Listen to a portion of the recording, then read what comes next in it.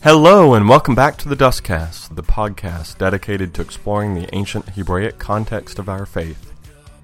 Today the music is brought to you by Five Iron Frenzy, because if ancient Hebraic thought and modern American ska is not a match made in heaven, then I don't know what is. I want to look today at why the Bible is so complicated, and how we can perhaps understand a little bit about interpretation based on the Jewish history of debate. When you look at the history of Western Christianity, especially over the past 500 years or so, it seems to indicate that disagreements and debates always lead to division. We have a way of delineating our groups based on really tightly defined beliefs, and we find that even minor deviations can lead to irreparable schisms. But this has largely not been so with Judaism, which seems to feel quite at home with disagreements and even heated debate. In fact, the Talmud itself, which rabbinic Jews take as authoritative, is largely a collection of different rabbinic opinions. You'll find in the Talmud a topic, and then it goes on to say that Rabbi A says this, and Rabbi B says that, and Rabbi C says something different entirely, and yet the Talmud overall is taken as authoritative. The Jewish perspective often seems to be that wisdom is found within the debate itself. I think you can illustrate this a little bit with an ancient story. There was a rabbi named Yohanan who loved to debate with his disciple Lachish. And then when Lachish died, Rabbi Yohanan was deeply grieved, so the other disciples decided to send him one of their best students to be his disciple. But when discussing the Torah with Rabbi Yohanan, the new disciple would always say, "I know a saying in the Mishnah that defends your position." Exasperated, Rabbi Yohanan said, "You are supposed to be like Lachish?" With Lachish, whenever I said something, he had 24 difficulties in regard to the point, and I would have to come up with 24 solutions, and as a result, the subject became clear. However, when you simply agree with me, I learn nothing new, and the subject does not become clear. Tradition holds that this frustration with this new disciple even drove Rabbi Yohanan to his own untimely death. I, on the other hand, have a largely Western philosophical mindset, and I really like to have the right answers.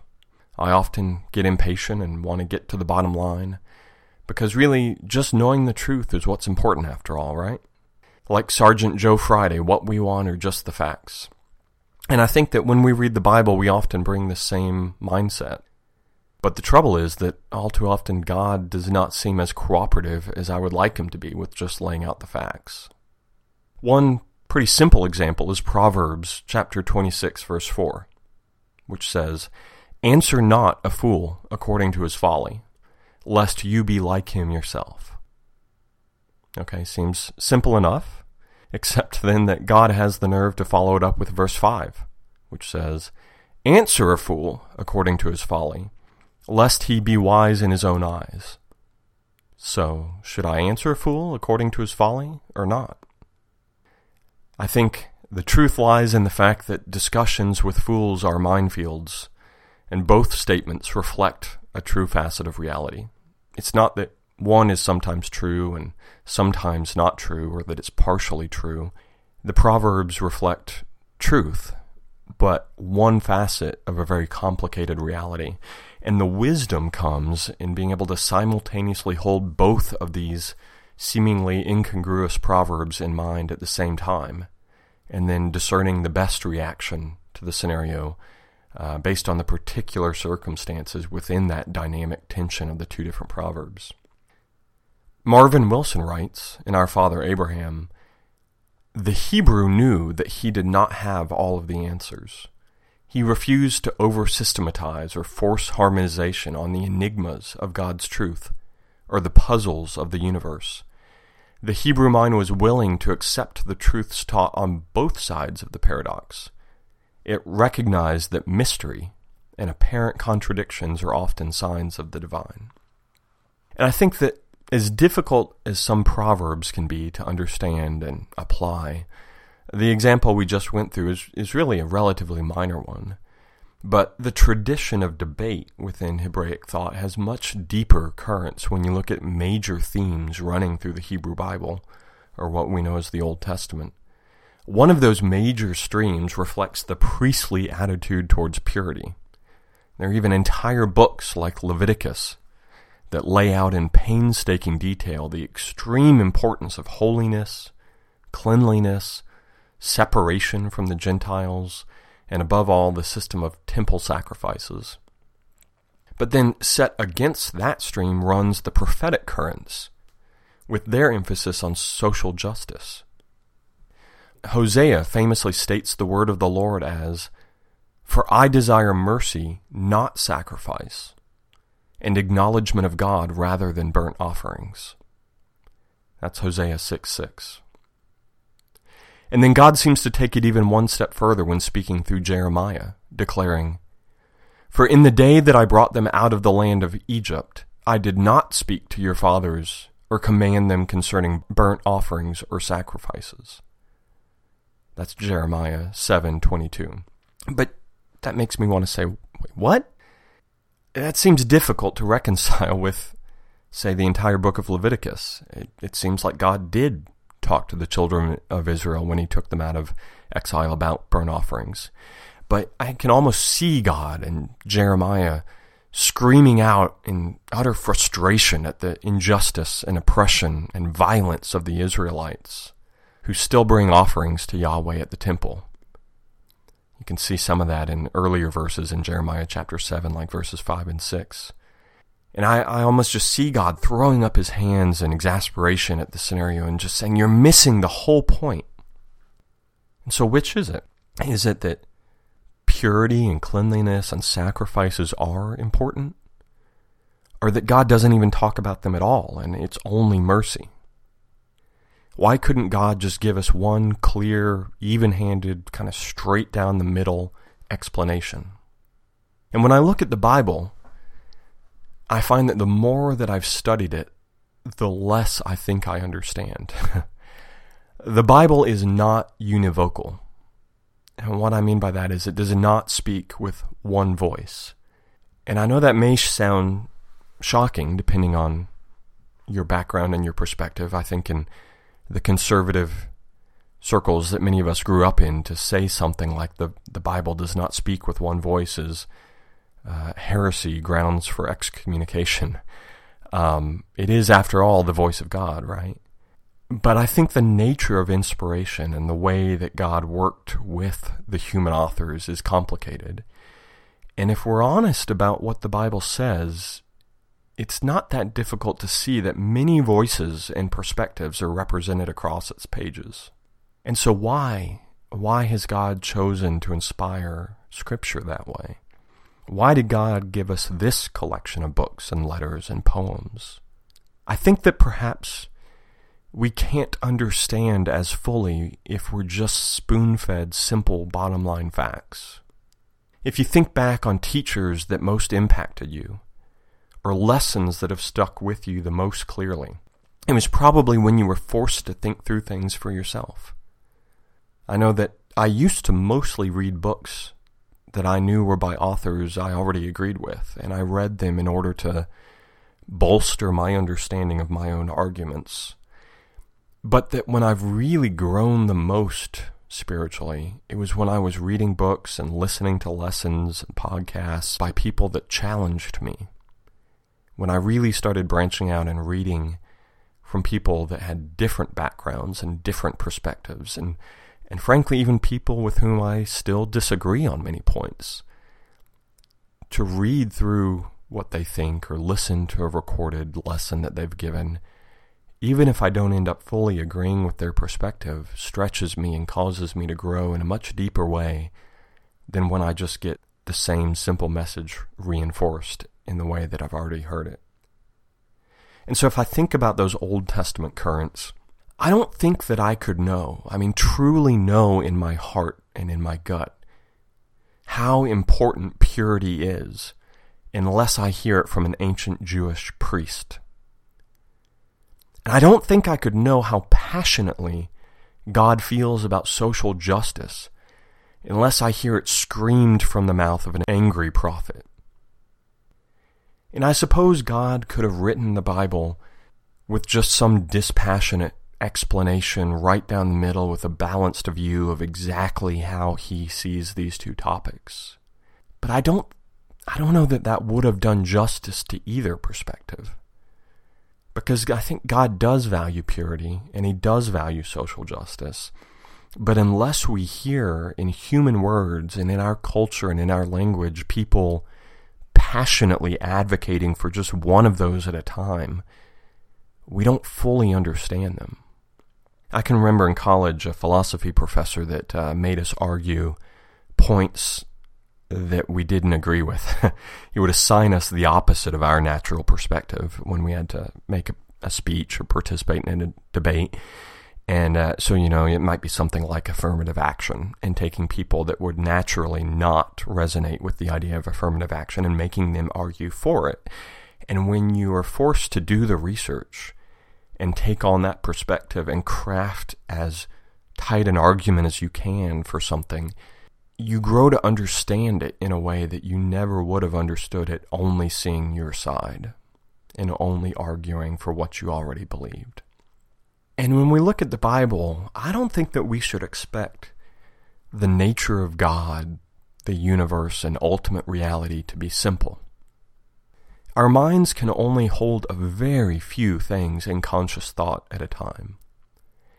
And when you think about everything that the Bible is trying to express, not to mention the fact that the nature of God is utterly unexpressible in its essence, but if you think about all the other doctrines and theologies and ethics that the Bible is trying to express, I want you to imagine being in a giant room, like the biggest warehouse that you can imagine.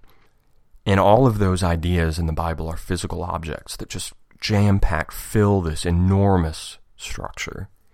And it's dark, and you're given a single flashlight. And the beam of that flashlight is like your conscious mind. That's all that you can perceive at a time. And when you shine the light on one thing, you necessarily plunge others into darkness. And I think the Bible illuminates many aspects of God's nature and his plan for our world. And our task is to explore even those aspects that are difficult to see simultaneously. Athol Dickerson writes in The Gospel According to Moses, "If I focus on Jesus as man, I miss Jesus as God. If I focus on Jesus as God, I miss Jesus as man." It's difficult to understand all of it at once, and I think sometimes the debate and the different perspectives, the different voices represented, are there to give us a better understanding of one aspect of something. And in that they reflect truth. And yet, that's not all the truth that there is, and we have to then turn our attention to a different perspective. And only in the debate can we truly attain wisdom. I also think that the complexity of Scripture is perhaps God's way of saying that we have to own this. He's not going to do all of the work for us. God can lay out the answers to some questions for us, but eventually we're going to face something that Scripture doesn't address directly. And what if the Bible is not so much intended to give us all of the factual knowledge that we need, but rather to transform us into the kind of people that God wants us to be? If we want to be able to think more like God, it's going to take some hard work. We're going to have to wrestle with complexity. And I think wrestling with Scripture can be more like difficult physical training than a purely academic exercise of study. We can see a little bit of this in 1 Corinthians chapter 7 when Paul discusses divorce. He first quotes Jesus' instructions on divorce, which seem simple and universal when we read them in the gospel accounts. But then Paul deals with an issue that Jesus never addressed directly. A believer married to an unbeliever who may or may not want to divorce him. Paul thinks through the issue and gives advice, but he makes it clear that his commentary is not a direct quote from Jesus. He's had to work through it himself, and he models to us how to do the same. And so as I reflect on the Jewish worldview and the Hebraic context of our faith, I do think it's a world that was much more comfortable with debate and with heated discussion, and that was able to handle that in a way that led to deeper wisdom rather than divisions. And so as I reflect on the potential applications of these ideas to our world today, There's really two things that stand out to me. Set your cadence to a different drum. Set your sights on the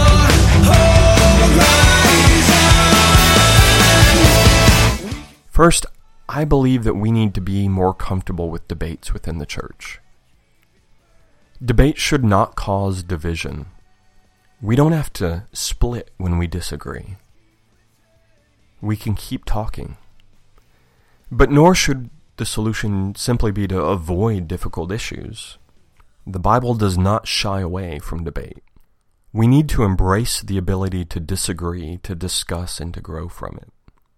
I think one of the key questions we have to ask is, how can we do this practically? What is the way for greater unity?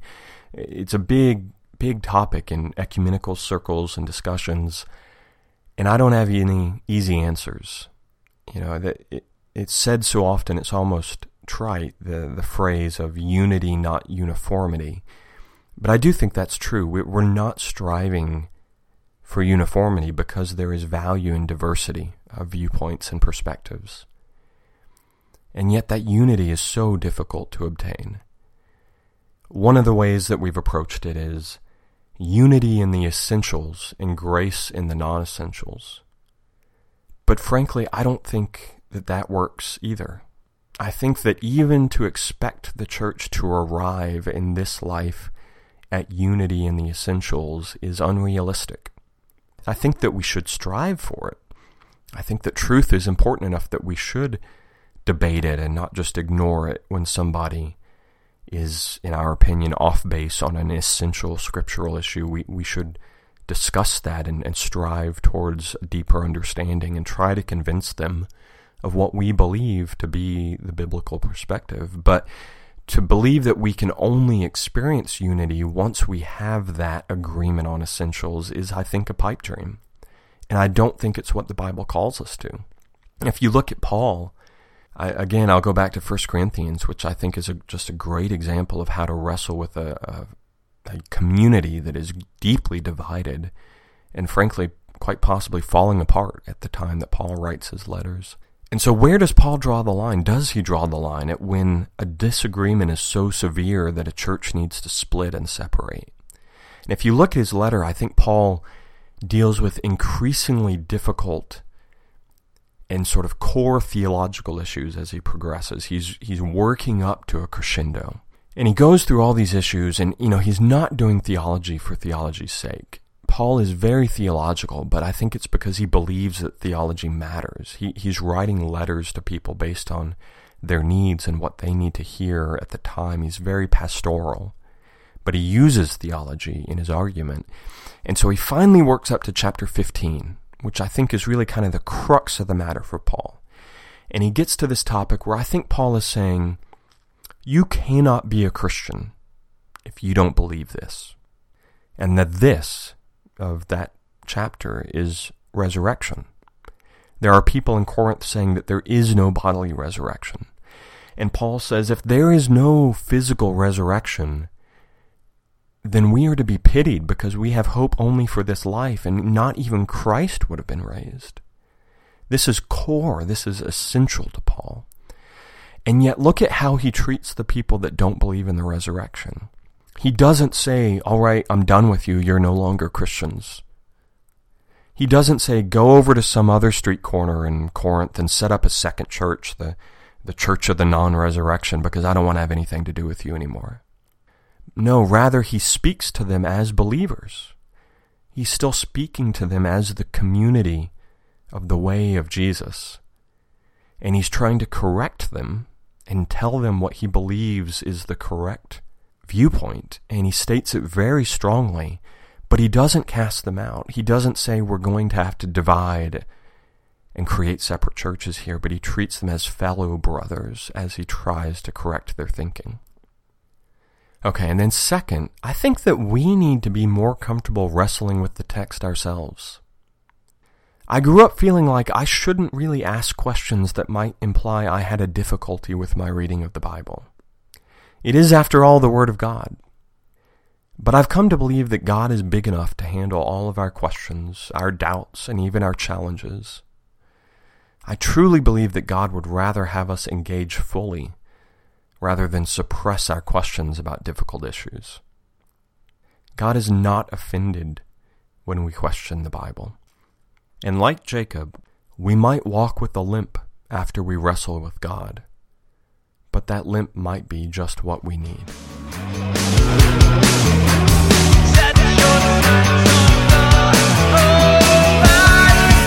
Alright, thanks for joining me for another episode of The Dustcast. As always, you can find show notes at thedustcast.com. Look for other blog posts there as well. I recently put out a post asking for listener feedback on who you would like to hear from next, and I've already started reading a couple of new books, and I've scheduled another interview based on your feedback, so I really do value your input. You can also find The Dustcast on Facebook, Twitter, and iTunes. You can subscribe on iTunes to automatically get future episodes. And if you like what you hear, leave me a rating or a review. Thanks a lot.